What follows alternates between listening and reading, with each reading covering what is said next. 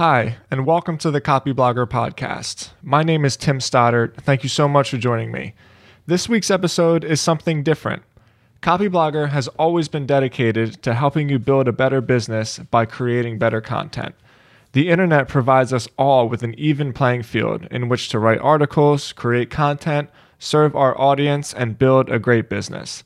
But what happens when the fabric of the internet itself is changing? How do you adjust to such drastic changes and stay ahead of the curve? To get to the bottom of some of these questions, I invited Dror Poleg onto the podcast. Dror writes a weekly newsletter at drorpoleg.com. He writes about what the future of work will look like as blockchain, cryptocurrencies, and NFTs are becoming an integral part of how we interact with each other and make transactions.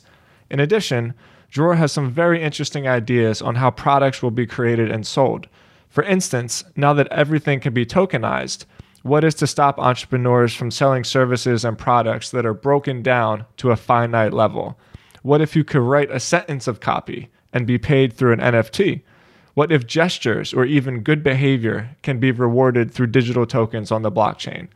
It's a fascinating topic, and I'm so thrilled Dror took the time to speak with us. He's a brilliant mind, and I look forward to reading his newsletter each week. As content marketers, it's important that we keep up with the times. And with that, please help me welcome Dror Poleg. Dror, thank you so much for coming on my show. I'm excited to speak to you ever since you decided to come on. I've been telling my wife about it. I'm really fascinated by your viewpoint on the world and some of these topics that we're going to talk about. So thank you so much for coming on. My pleasure, Tim. Thank you for having me. And I'm excited as well. I think I told you earlier, I try to be selective about these things just because I like to talk about stuff that interests me. And often people just want to talk to me about stuff that I've kind of said too much about already and boring. But hopefully this will be somewhat different. For sure. And I can imagine you've been brought onto different shows sort of getting the same hijacked questions over and over again, right? So we'll make sure we have fun with this. But however, with that being said, I have to stick to the script. I open up every conversation with the same question. The background photo on your Twitter bio, it looks like a book. It says winner takes most. Can you just tell me about your background photo and what that means to you? Yeah, so I'm currently writing a book. It's my second book. And it's really about prosperity and anxiety in a world of what I call scalable careers. So basically the opportunities that the internet and technology at large affords us, taking away the ceiling in many ways and making a whole global playing field that everyone can participate in. And at the same time, the fact that it is taking away the floor as well, and that a lot of the stability and the kind of things that we took for granted in the 20th century are no longer there. So the idea of, just having going to study something, assuming that something is going to be useful and indefinitely and that you're going to get a job, do the same thing for 40 years, earn enough to buy a house, send your kids through college, and then retire with some sort of dignity and, be a happy man or woman and say goodbye. I think today we are all forced to live the lives of, in a way, movie stars or athletes in the sense that, the sky's the limit for us. But at the same time, if we don't reach for the sky, we kind of fall down. And the odds of each of us succeeding or all of us succeeding in a way that follows some sort of a normal distribution are very low today. So it's much more about, okay, whether you can kind of generate hits or, fall behind.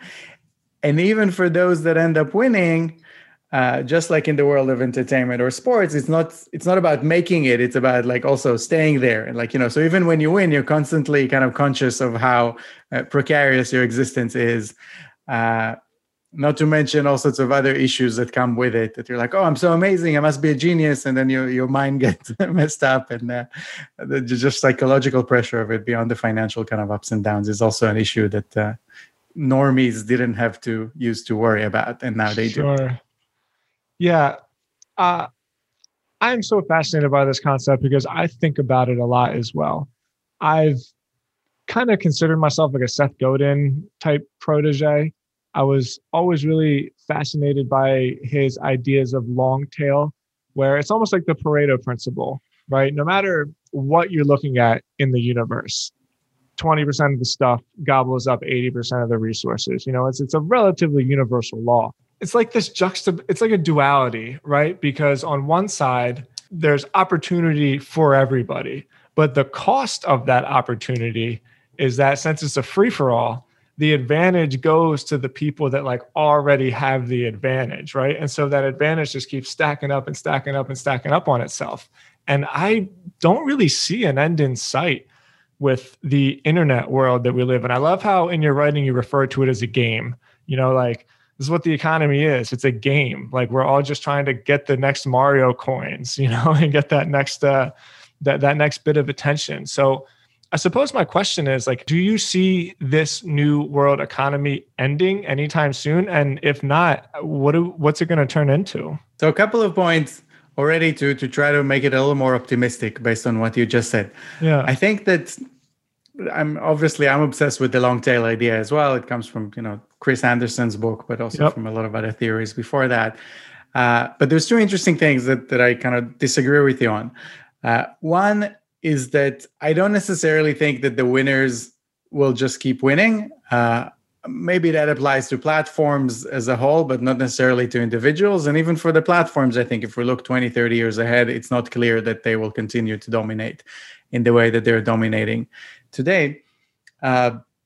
But more importantly, as I said earlier, I think that even the winners in today's world, unless like really it's a handful of people that really reach some sort of escape velocity and, are so rich that they don't have to worry about anything, even them, they have no idea where they'll be in 10 or 20 years, very differently from, some industrial kind of billionaire, 50 years ago. Like even an Elon Musk or a Jeff Bezos, the regulation that they face, the fierce competitors that they each other are to each other. And also here, I think when you get to those levels, the psychological issues come into play. So, these people might self-destruct just because, they're at the center of so many things. And we're seeing that in their behavior that is quite, interesting. Each of them, Bezos, suddenly his family life is falling apart. Bill Gates as well. Like they're starting to do all sorts of things that seem unscripted in a way, and not to mention Elon Musk, which is like a chaos kind of an ongoing chaos machine, chaos engine, yeah. Which is wonderful and fascinating and very impactful. But also you're kind of like, okay, this guy, I have no idea. When you think of like that life of like, okay, I'm just going to retire when I'm 90 and have a dignified retirement, I'm not sure if that's where he's headed, let's say. The second point is one interesting aspect of the internet, which I think gives us hope as well, is that you have to win, but there is no longer just a single game or a single arena or a single sport. The beauty of the internet is that you can make a living just by, like having 100 true fans or 1,000 true fans, like by being the best. But being the best doesn't mean, beating LeBron James at basketball. It means like making a really funny TikTok about basketball and having 10,000 people who love the way you explain it or the way you play it. So it doesn't mean that you're the best in the world in absolute term, but in some sort of subjective measure in terms of like, okay, do people like your specific voice, your specific way of explaining this specific thing? Are there enough of these people that are going to pay you so that you'll be able to make a living, or not necessarily pay you, but to allow you to monetize whatever it is that you're doing in a certain way, which is another thing that the internet is opening up, this kind of multiple new business models and ways for people to make a living. And I think that one of the defenses against this kind of uncertainty and volatility is to have multiple income streams, multiple SKUs in a way, stuff that you're selling and doing. And yeah, which is both fun, but it's also tough. And it's not something that they teach us how to do in school. But maybe to go back to the big question that you asked, I tend to be optimistic. A lot of my writing is a little dark sometimes because I want to point out to people the kind of structural issues that we're facing. I don't like, kind of like people that are just like, oh yeah, the internet, everyone will be free and it will be a democracy and everyone will have free speech and we'll all be smart and always make the best decisions about everything. And the assumption is that if you just let people be free, then it means that we'll have a middle class and everyone will be kind of happy. Yeah. Well, historically, we know that the world tends to be like a cruel place, and most of history, there were just a few rich people or strong people that controlled most other people, and most other people were not educated and didn't have access or rights of various kinds, and that's just how it was. I'm not saying we should go back to that, but we should always remember that that's, in a way, the default option. On the other hand, I'm not saying that we should just let government manage everything. I'm just saying that we should know that, giving us freedom and empowering individuals doesn't always end up in everyone having the best time. And in terms of what we do about it, I think that we will have to develop all sorts of new institutions. Some of that will have to be kind of government-related stuff. So, people are talking about universal basic income. I'm not really convinced that that's a solution in itself, but some sort of safety net, or at least some things that allow people basic dignity. I would start probably with decent healthcare, regardless of whether it's private or public or how you do it. I think in America, both options are kind of pretty bad at the moment. So again, the discussion there as well, it's not, do I want like Aetna or like whatever insurance company to be in charge, or do I want the IRS to be in charge? Probably neither. But but there's a lot of examples in the world of both private and public ways that work. And what interests me more is the institutions that are kind of more social, more private, more communal. And on that front as well, we have many more examples in history. So prior to the kind of industrial era, whether it is the family or religion or guilds or all sorts of ways of organizing people together, of pulling risks in various ways, of aligning the interests of specific people. There's many more ways that people can kind of take care for each other. And here too, that does not mean that, we're all going to be hippies. In those eras, there was this group against that group, and there was that guild protecting the interests of those people against another guild that represents the interests of other people, or trying to screw the consumers themselves. So I'm not assuming that there's an optimal outcome to any of these suggestions, but I'm mostly just interested in trying, in looking at things that already seem to emerge, and kind of thinking of things that haven't emerged yet, but that maybe we've seen in previous eras that were characterized by some things that will probably characterize the next 50 or 100 years. You basically just talked about all of my favorite things to think about. Like, and that's why I was so excited. I'm well prepared. Yeah. Okay.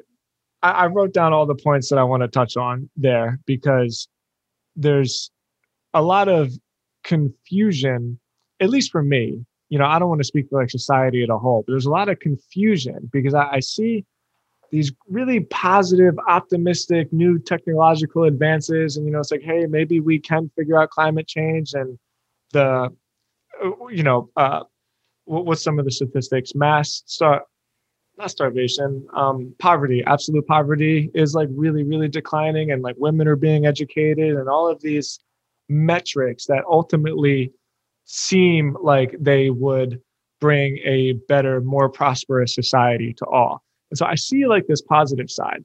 And then on the other side, I feel this constant anxiety and like tension that you talk about, that this internet age forces us to live in, right? And I can tell myself, this is just my lizard brain. This is my survival mechanism telling me danger, danger, danger. And in today's world, where this game of fame and attention almost forces you to constantly be exposed, right? Because my lizard brain wants me to be part of the tribe. Like, I want to be protected. I don't want to be out there garnering attention for myself. Like, that's how you get kicked out, and then I'll be alone in the jungle, right?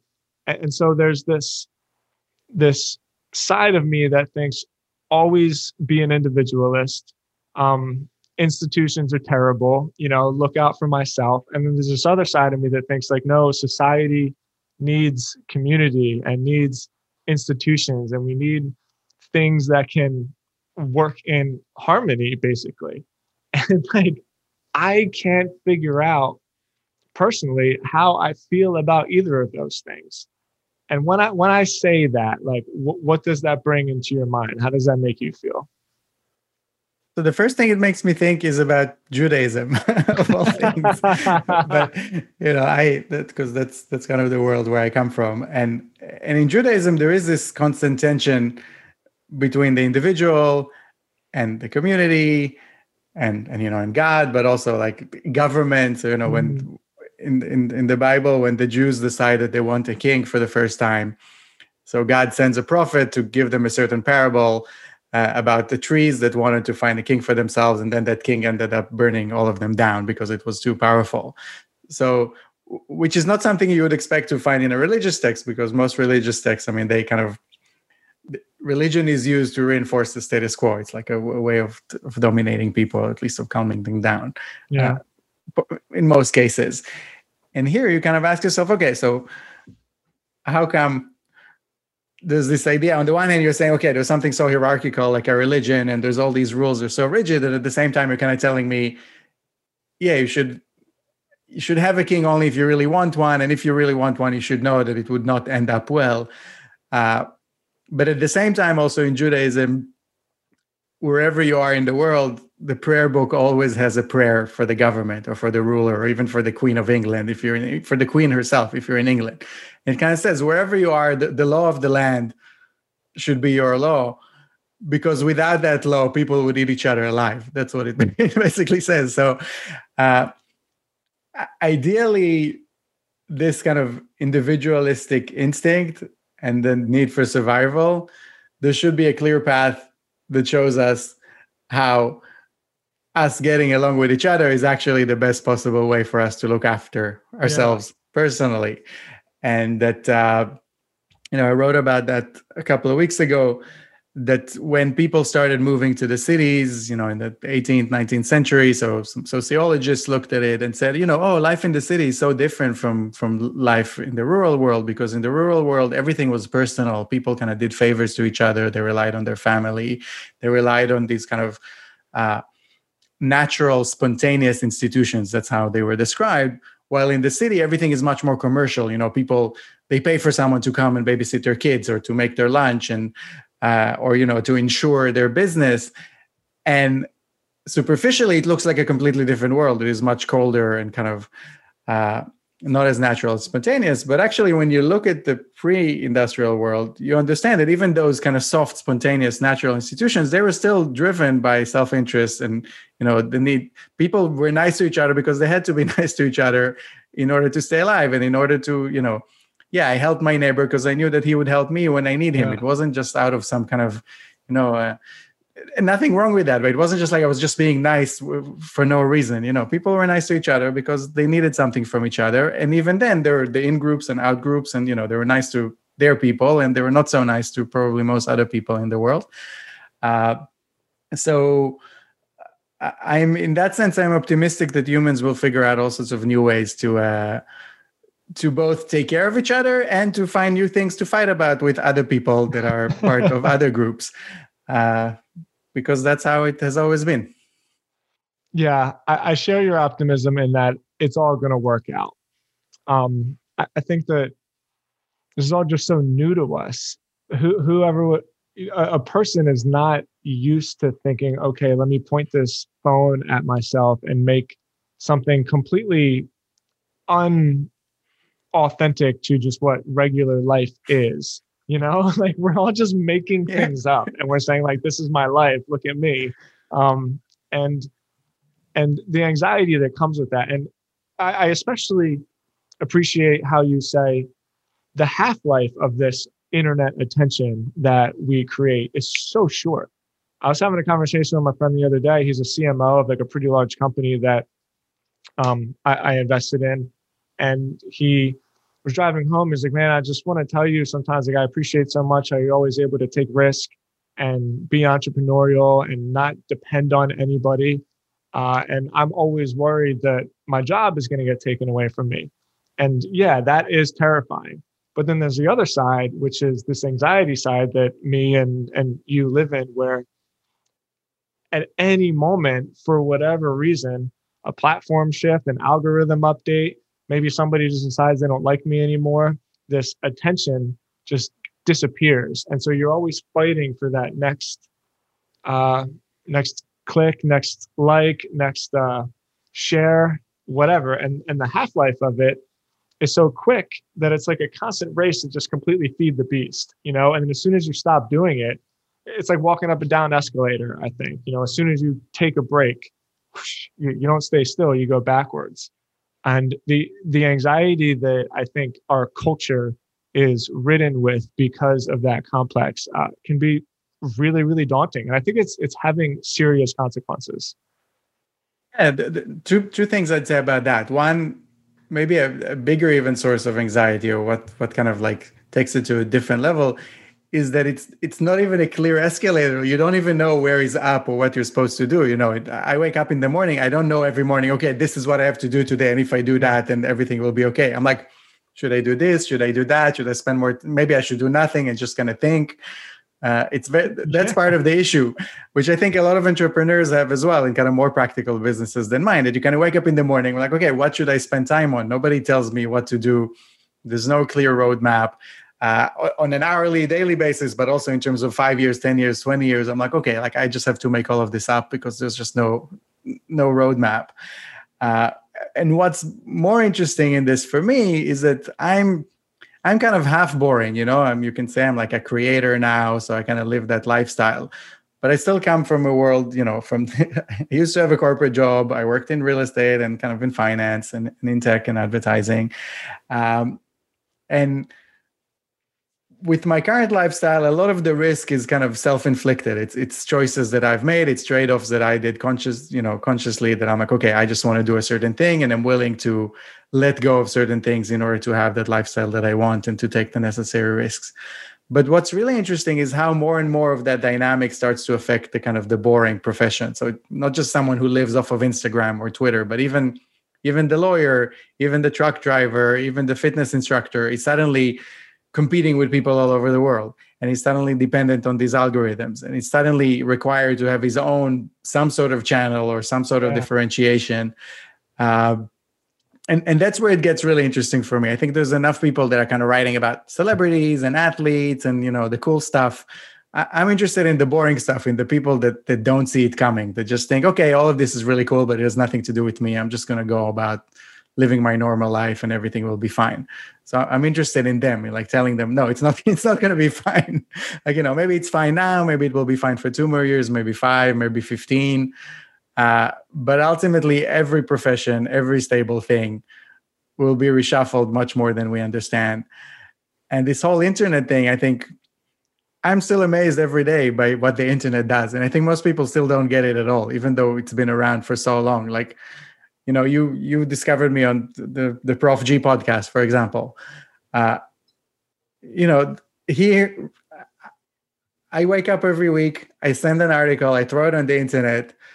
I'm not famous by any means. And every now and then it gets to a person like that who reads it and just says, oh, this is really cool. I'll just invite this guy. And now 500,000 people are going to hear about him this week. And it happens all the time. And I see it happening to friends and other people around me in different ways, in different professions, in different fields of interest. And it just never ceases to amaze me that we have this thing that you can just throw something out into the world just because you have an opinion. And the most relevant person to that opinion is somehow going to hear about it. It's somehow going to reach that person. You know, he didn't see me like on TV or something. It's not like 1 million people read that article that he read. Maybe 10,000 people read it, maybe 50, maybe 5. I don't even remember which one it was. So it's not like, okay, everybody heard it, so he heard it as well. But it's just like the power of the internet to make these matches of like, okay, you are going to hear the most specific thing that will interest you this morning, and that will create this kind of new explosion. It just never ceases to amaze me. And I think most people just don't understand, again, both the opportunities that it offers them, but also the risk of like, you know, that there's people out there that are kind of coming to eat their lunch from all sorts of directions that are very easy to dismiss, but are nonetheless very, very real. Yeah. Let me hear your opinion a little bit on these risks. You mentioned a few times the things that interest me. And yes, I'm interested in that too. The truck driver, for instance. The truck driver, this is a generalization, but the truck driver has no clue today that somehow he or she should be building a quote distribution channel. Somehow this attention economy, this internet economy is going to affect the truck driver, probably going to affect all service jobs, probably going to affect emergency responders. My dad's a paramedic. I've been trying to get him to create a paramedic podcast for the last 5 years, is because of the crazy shit that he's seen, because he works in North Philly. So in those boring industries, right, the things that nobody thinks about until all of a sudden it's like, whoa, this is here. How do you foresee this wave affecting them? It's hard to tell. Like I just saw a piece of news the other day about Mitsubishi partnering with a startup to make forklifts that can be driven remotely. So they're not fully autonomous, but basically in terms of, instead of someone being in the factory or in the warehouse driving a forklift, there's someone at an office somewhere in the world driving that forklift like a computer game. So even if the job is still performed by humans, it's performed somewhere else, and performed somewhere else often means performed by someone else for a different costs. And these are super physical things. It's like you're driving a forklift, like you're lifting boxes. And most of the people that thought about kind of the impact of the future of the internet said, okay, is it going to be automated? And then they kind of estimated how hard or how easy it is to automate. And they said, okay, maybe we have another 10, 15, 20 years. But then the kind of remote element comes along and says, yeah, humans still need to do this for the next 10, 15 years, but it's not going to be you. Maybe it's going to be someone else. Or maybe we're going to move you now and you're going to sit in like this kind of like an internet cafe kind of farm and, just going to play with the joystick all day, which might be better or might be worse. In terms of what to do about it, I have to say, I don't have any magic solutions. Obviously, some people can, create their own channels, but I don't think that every person on earth needs to be an influencer and that will solve all of our problems. But I do think that more broadly, probably more of us will be busy serving each other in all sorts of ways and monetizing all sorts of gestures in ways that haven't been monetized before. I wrote a little bit about that as well, that we're starting to see on the internet, and it always begins with adult entertainment, these kind of new trends. So, when the internet started, there was porn and prostitution and people finding kind of dates online. But now we're starting to see things like OnlyFans. And okay, a lot of that is like good old fashioned, just people looking at naked other people or people doing stuff. But more and more of that is something different. It's just like, oh, can you say my name on screen? Or can you just do something personalized for me? Or can you smile at me? Or can you write something for my birthday or for my friend's birthday? A lot of it is just like simple human gestures that are now becoming dominated by these market mechanisms as well, which is on one hand is terrifying and terrible because you're like, okay, like is nothing sacred? Like is nothing going to be natural anymore? Going back to the discussion about the city versus the countryside, because the internet is basically the next city, right? It's an extension of like having this dense network of people. But on the other hand, you're like, okay, but maybe that's how people are going to make a living. They're just going to smile at each other and write birthday cards for each other and give each other hugs. And maybe that's where we're headed, like monetizing all sorts of new things that only we can do as humans and leave it to the machines to drive that forklift. Because maybe driving a forklift wasn't the best use of 40 years of someone's time to begin with. And I don't know, maybe just smiling at each other or being nice for a fee. Maybe that's not the optimal outcome either, but maybe it's not so bad. And who knows what other things will come up that people can get paid for and kind of make a living out of. I agree with what you're saying. It's almost the word that's come into my mind. Well, obviously tokenization. And I'm sure that you've been asked to do like 1 million crypto podcasts recently. So we can dive into that because I think your viewpoint is really, it's on point, I think, in terms of some of the unintended societal consequences that will happen. And with tokenization, it's like everything becomes commoditized because there's no limit to what you can break down into a product. I don't like it's hard to I finally conceptualized it, and then once I conceptualized it, I was like, how do I even say this? And a gesture is a perfect example. Why wouldn't it be where a gesture can be owned or traded, or like a gesture from a famous person all of a sudden has value to it, because when everything else is so you mentioned those forklifts. I use a bank, obviously, and the PNC Bank in Nashville. It's a cashless, personless bank. Mhm. And if you want to do cash, you put your card into a machine, and then a person comes into a screen.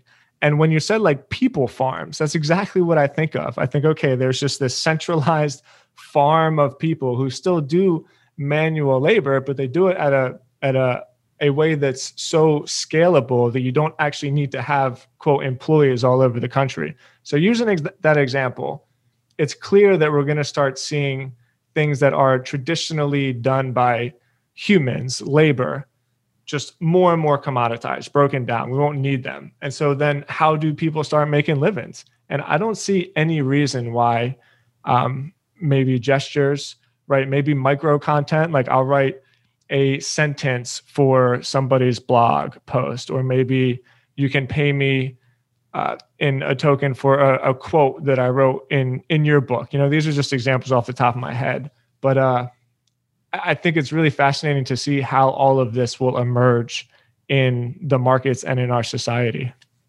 Yeah, I have like I was talking earlier about having multiple revenue streams. Mm-hmm. So I have a new revenue stream that I never even planned to have, but it just happened without my planning it or having any control over it.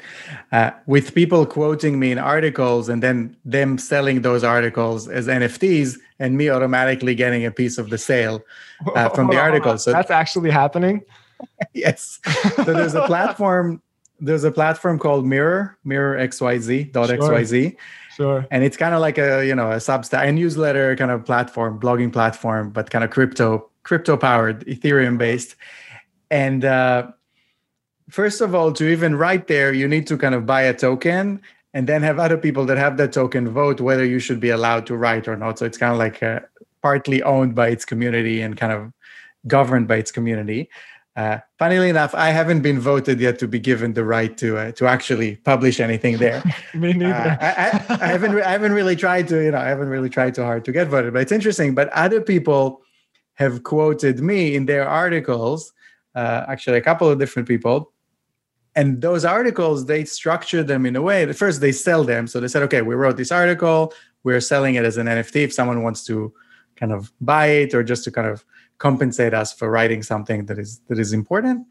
And these are the ideas that we kind of drew on from these like 5 or 15 different people. This person really inspired us, so we're going to give them 15% of the proceeds. Dror is like, okay, so we'll give him 3%. And then there's some other guy who like designed the cover image, so we'll give him 1%. And what's nice about that is that automatically when someone pays for that article, I get money automatically. And then I think if every time it gets resold, I can get a piece out of that as well. So it's a bit like the royalty system for music, which is not new, but the difference is the much lower level of transaction costs. For music to enforce that system, it only made sense to do it, when you're Taylor Swift and you have a team of lawyers and accountants that kind of keep track of everything that's being played in the radio. The beauty of kind of blockchain powered things is that it's all automated by smart contracts. Consume the content online. The act of consumption itself is a transaction. It kind of triggers something in a contract that then knows who to pay automatically. And no one along this, there's no human involved. No one says, oh, he mentioned Dror, so Dror should get money and I'll call his bank and see when he wants to get paid. And then in a year, I'll send him, like for my book, I get a royalty statement a year after the sale has been done. And then basically I get, when a book of mine gets sold, I get the money like a year and a half later. So the difference to me living in those two worlds is like amazing. I'm like, oh, I just got money in my account just because someone mentioned me in a blog post and I didn't even know about it. Compared to like, oh, I wrote this whole book. I have a team that is supposed to look after my interests. And the result of that is that I get paid a year and a half late and that I have no visibility into what actually happened, what actually was sold for how much. So, so there's crazy stuff going on. And in terms of what else people could do, one interesting scenario that I described in a blog post recently as well. At the end of the day, we're talking about religion as an example. all institutions are some sort of like behavioral systems. They're trying to incentivize people to either to scare them or to like encourage them to do certain things that ultimately will result in a greater good. And I was contemplating a scenario where with these type of smart contracts, let's say I have a neighbor and he makes a lot of noise, so I can't sleep at night. But we can have a system where every time I have a good night's sleep, based on my fitness tracker, automatically my neighbor gets like a $5 bonus just because he was quiet at night. And, I don't have to ask him. He doesn't need to know me. There's just some sort of incentive system. And, and he's going to shovel whatever in front of his house. And if he does it in front of my house, he's going to get paid automatically without me even asking him and without kind of asking for permission from anyone. And the beauty of this is like, a lot of these things you can say, okay, it's easy to use digital content with smart contracts because obviously everyone knows when a file is being downloaded or when a website is being seen, but nobody knows when my neighbor behaves or when he did me a favor in the real world. But what's interesting is that there's a lot of other technologies, like machine vision and machine learning of all sorts of things that can now turn more and more of the physical information we have about the world into structured data. So, they can kind of say, okay, this person was here at this and that hour, and he was using a broom to do something. And then there were 5 leaves on the floor before he got there. And now there are 0 leaves. So it means he completed a certain task. And now automatically I can make sure that he gets paid for it. So there's also like crazy scenarios that I think they sound crazy, but they're so close. They're already technologically feasible. And they enable all sorts of new business models. So I think people can stay busy for a while. The bigger question is like, whether they will feel that they're, that their life is meaningful. Yeah. Or whether they'll be entertained enough not to care about these things, which is probably the more likely outcome. So I want to know about your feel about institutions, because there's almost a battle, at least on Twitter, and who knows how real life Twitter is. Sometimes it feels like the most accurate predictor of everything. That's the only life there is. No, yeah. Twitter. That's I mean, like, what else is there? And then other times Twitter feels like a delusion land. That's where presidents are being appointed. That's where companies are being launched. Twitter. Yeah. All right. But so on Twitter, there's a theological battle between decentralization, hyper-individualist, and institutions. And I really agree with you. At least I think. You never actually made a statement, but an institution isn't necessarily just some unnecessary thing. It's almost like it's a thing that combines ideas into like an aim. With an institution, a group of people can get together and be working towards the same outcome, as you said, towards the greater good. And with blockchain, all of that is not only disappears, the thought process is almost like anti-institution, Mm-hmm. I can't see a world without institutions. Like, I don't think that world seems like a lot of fun at all. And it's just human nature that kind of world would almost ironically tribalize, and then institutions would form anyway. So I guess my question is like, how do you think institutions and blockchain fit together? Yeah. So first, I'm my formal training, my master's degree is in economic history, and in economic history and economics in general, institutions is a very, very big deal. It's something that has, people study it and try to define it. And there's multiple Nobel Prize winners that kind of pioneered the thinking around institutions. And in economics, institutions is much more broadly defined than like, government or like this or that organization. An institution is just the fact that, I'm going to walk near you and not punch you in the face because I'm trying to be nice. Like little things and little habits and little kind of arrangements between people that are very kind of implicit are also institutions. Sure. And, the fact that people bow to each other in one place and shake their hands in another place, they're all part of institutions. So, and there is simply no way to avoid these type of arrangements, whether they're formal or informal. That differs, and the role of government differs. But there's always going to be some sort of structure. There's always going to be some sort of hierarchy. It can be more dynamic, less dynamic, easier to change, harder to change. But the idea that, again, that it's going to be like, oh, everyone is just going to do whatever they want and it's all going to be fun. There's just no example of that ever happening. And again, it's always a result of incentives, and there's a new order that always emerges. Definitely, I think Bitcoin and blockchain more broadly will bring about a certain a re-emergence of all sorts of new ways of doing things and kind of new power relations and new incentives for people, but it will not bring the end of this thing existing altogether. It will not mean that, okay, now everything is just about people trading with each other directly and no one else benefits and no one else depends, and no one depends on anyone. And I find it a little, how do you call it, cold or cruel, or like, why should the goal be not to depend on anyone? Like, it's obviously it's good to be successful and prosperous and to have everything you need, but like, why is the goal even to like, why do we have to be so hostile to each other as like as an ideal, and that's coming again from a person who's very skeptical of government and very kind of you mentioned the lizard brain. Mine is definitely hyperactive because I have like a post-traumatic history that goes back several generations. It's just angry millennials on Twitter that are mad that I guess they got. No, I mean, I think a lot of that, but that's a sad thing that a lot of the discussion about Bitcoin and blockchain is really way too ideological, and kind of utopian. I just tweeted about it earlier today.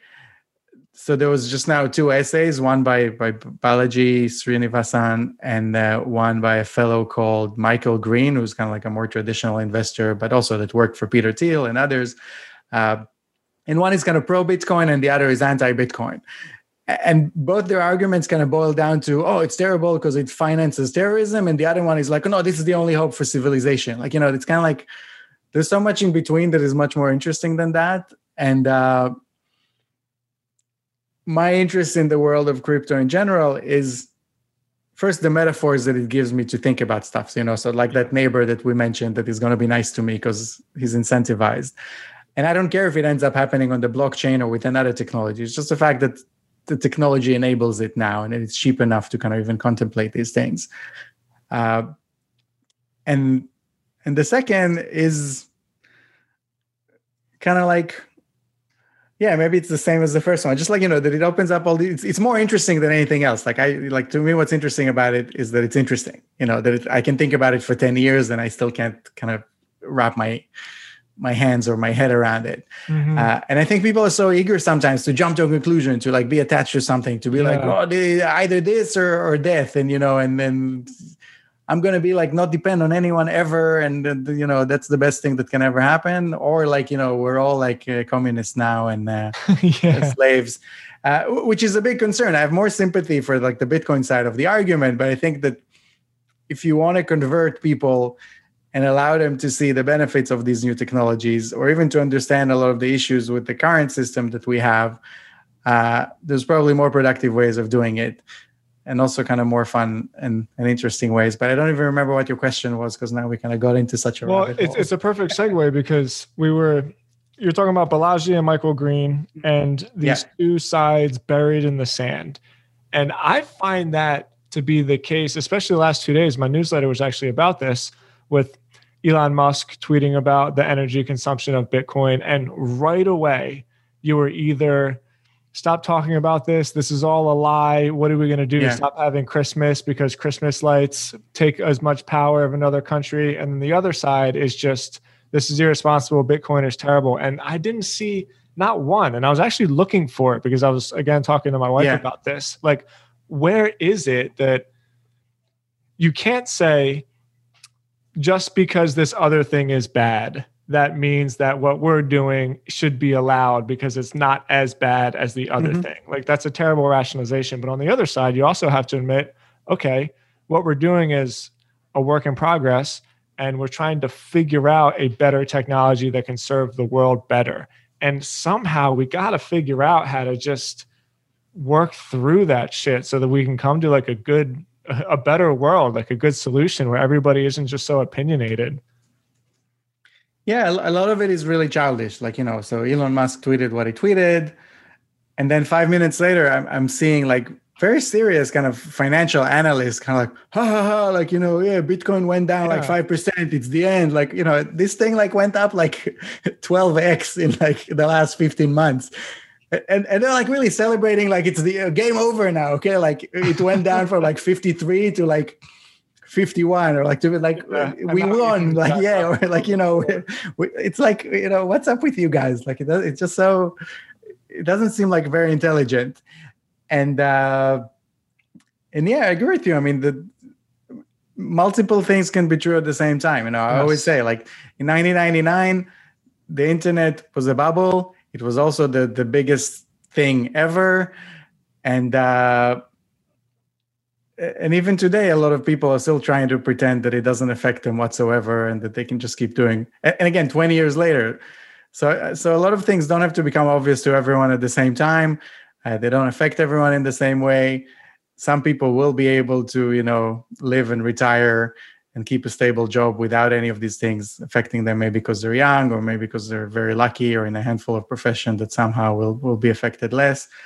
So to me, it all comes back again to curiosity, which is how maybe I kind of align my anxiety with my optimism or attempted optimism to just like say, more than anything, this is interesting. I'm driven to know what's going on because that helps me feel safe. But also somehow I enjoy it because it is interesting. And, there's all these things happening, and to just kind of dismiss them, I just don't think that's the kind of the intelligent thing to do. And even if you disagree with them, you should want to understand them. Like, I own Bitcoin, but I'm still kind of like, I'm not fully convinced. I just think that in terms of like risk reward, I'm like, okay, it doesn't cost me too much to own a little. If it ends up being, taking over the world, good. At least I'll have something to eat. And if it doesn't, so fine. It's just like buying another stock of some company that ended up not kind of working out. Especially when you see people passionate about this, well, they're not passionate or completely ignorant of the stuff that they should care about much more. Like most people, their money is managed in some pension fund or 401k. They have no idea what it does, what it's invested in, what kind of fees they pay. And, and there's like, that's fine. Don't worry about it. But let's argue about Bitcoin all day on Twitter. It's kind of just doesn't make sense. Yeah. We need to be less emotional and more rational. And I have personally been working on that as me too. Like I am an emotional person for sure.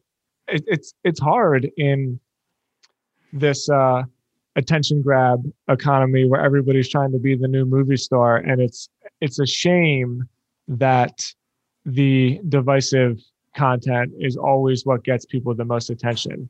And I wish, although I don't necessarily see a way where it could happen, that like rational conversations, maybe something like this, can get the same amount of exposure that, fucking, I don't know, somebody shooting off about how they were right about Bitcoin and how they can't wait to see it crumble would get. And maybe that day will come. I'm not really holding my breath.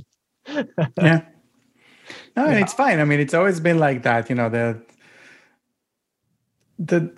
we live in a world that is like more about entertainment than anything else. But in a way, it's always been like, politics was always a game of, who is more popular, who can make some people hate the other group. But at the same time, the big ideas end up changing the world and persisting. So the fact that something is not popular doesn't mean that it's not going to make an impact. It just means that most people will not be positioned properly to benefit from that impact, or at least to avoid some of the damage that it causes. Yeah, agreed totally. All right, so let's start wrapping this thing up. I want to end. My plan was to kind of show the relationship between the internet and the hyper individualism that content and creating content creates, and almost how the internet is evolving into blockchain. I think of blockchain almost kind of like the 3.0 of the internet. If it was computers, or if it was just the internet, like HTTP, and then it was Web 2.0, just the fact that we could all communicate on like a timeline. I really see blockchain as like this 3.0. It's like this digital renaissance, so to speak, where we're all going to start to see the world in a different way.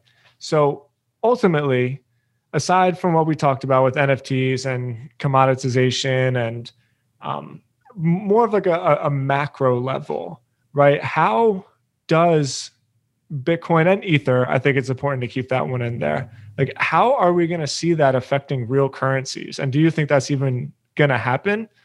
What do you think the macro play is on this? So two things. One, I agree with you that I think the blockchain kind of offers a sort of Internet 3.0. Yeah. Most of that is an Ethereum story rather than a Bitcoin story. And even beyond Ethereum, all sorts of other currencies that are trying to kind of serve as infrastructure, whether it is like Cardano or Polkadot or others.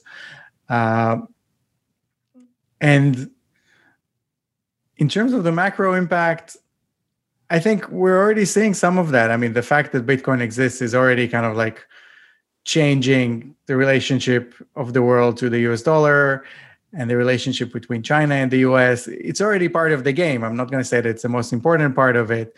But Peter Thiel said a few months ago that, he sees Bitcoin, even though he's kind of a Bitcoin somewhat maximalist, he also sees it as possibly a tool in the hands of China to kind of try to kind of dethrone the US dollar and all the benefits that come with having the global reserve currency and the ability to print it. But then when Peter Thiel says something like that, so the first reaction from the media is like, oh, okay, Peter Thiel said that Bitcoin is dangerous. But then there's the 3D chess kind of analysis that comes in after that. And it says, no, Peter Thiel said that in order to scare the American government so that they'll support Bitcoin, because otherwise they'll think that only the Chinese will use it. So actually he's kind of like, 3 steps ahead. And maybe it's true, I wouldn't be surprised. But the fact that, again, that it's a factor in that game already shows you that it's making a difference and it's presenting an alternative. I think we're already seeing governments elsewhere, but now even in the US, starting to talk about having their own digital currencies, which of course have nothing to do with Bitcoin or with actual digital currencies that are decentralized. But at the same time, they might become much more adopted than a lot of the things that we're talking about today. And their impact might be the opposite, that now you suddenly have this centralized government that controls every little interaction, that can incentivize every little behavior, that can forces your neighbor to be nice to you and to let you sleep at night. And we're seeing a very early and primitive version of that in China already now, with like that kind of social credit score that like, okay, if you're not nice or if you didn't help some old lady cross the road, then suddenly your borrowing costs are going higher, or you're not allowed to go into a shopping mall at certain times of the day. Or not allowed to leave your building, maybe. So there's that risk as well. So more than anything, I can't say where it will end, but it's clear that it's a factor, and it's both scaring government and also inspires them to like, oh, there's all sorts of other stuff that we can do to try to kind of steer people's behavior beyond what we've already been doing. Which is why, again, on that front also, I wouldn't like the assumption that technology is just like a liberating force and that, if we'll just destroy something, then something better will come out of it just by default. We might be unpleasantly surprised that the things that we're trying to destroy are much harder to destroy. Especially the worst parts of them. So, you might destroy a lot of parts of capitalism and of democracy, but the hard parts that are very violent and strong and not very transparent are the ones that are going to die last. And you might end up making them stronger by destroying all the other things around them. A bit like what the internet has done with the media, so it's kind of like destroyed a lot of the mainstream media or pushed it to behave in certain ways that, and in many ways, have made it worse and have made the government itself less accountable and worse. And not saying that the media didn't have it coming or didn't deserve it, but again, the fact that we ruined a lot of what was already there didn't necessarily mean that now we're all better informed, or that we keep those in power in check better than we did 20 years ago or 40 years ago. Yeah. Last point I'll make here, because I was having a thought experiment just like you do the other day, where the mindset is that blockchain and decentralization creates more freedom. But then I was thinking, there's just as much possibility that with blockchain, since everything is on a ledger, if there's a strong enough government, you could use that in the opposite effect to basically force people to do exactly what you want to do, because you can keep track of like all of their actions and transactions a lot more. So yeah, I was having a little thought experiment in my head the other day about that same thing. It's so interesting that you bring that up. All right, man. Dror, thank you so much for your time. It was a pleasure speaking to you. I love your blog. I love your newsletter. I will put all of that on the show notes of this podcast. You're also on Twitter. I think it's just your name, right? It is, yes. All right, fantastic. That will be on the show notes. It was great talking to you. I look forward to your article every week, and I hope that we can do this again sometime. Thank you, Tim. I hope so too. It's been a pleasure. Likewise, man. Talk soon.